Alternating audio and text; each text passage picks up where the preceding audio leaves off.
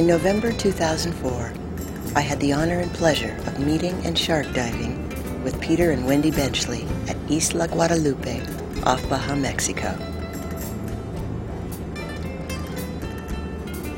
On the transit back, I asked Peter to talk about his concerns for the future of the ocean.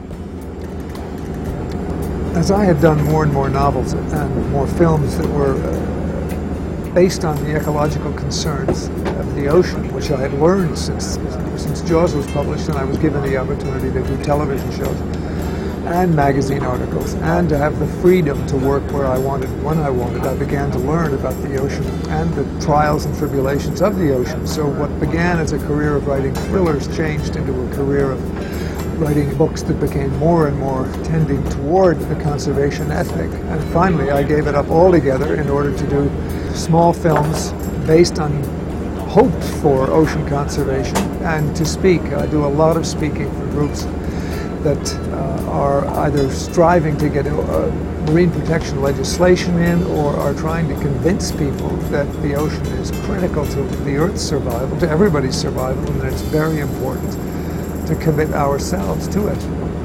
Peter, are you optimistic about the future of the ocean? No, I'm not particularly optimistic about the future of the ocean. 40 years ago, we all thought that it was invulnerable, that it was eternal. There was nothing man could do to destroy it or even to damage it. We thought all fish populations would come back. And they may, but it's going to get worse before it gets better. And I think that we're going to see a lot of extinctions. I think there's going to be an increase in the number of places that are uninhabitable and that are unable to sustain life. So I think that in general, there doesn't seem to be a great deal of progress. There are things being done, like the creation of marine protected areas all over the world, and especially off our coasts. So I think it's possible that a little bit of progress will be made, but if it's ever been a case of one step forward, 4 steps backward, this is what's going on. There are basically too many people with too many new boats outfitted with too much high-tech gear, chasing too few fish. End of story.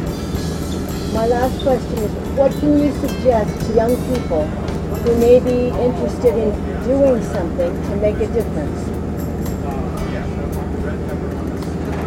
I spend most of my life trying to think of what one can actually do to make a difference, and it's a very difficult question because one can't afford to go out and change the world.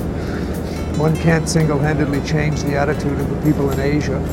One can't offer jobs to the fishermen by the millions who would be put out of work if suddenly fishing were outlawed.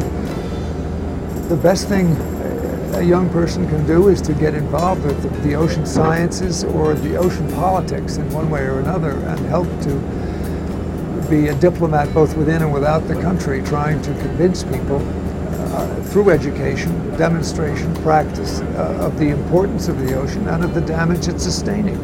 With the U.S.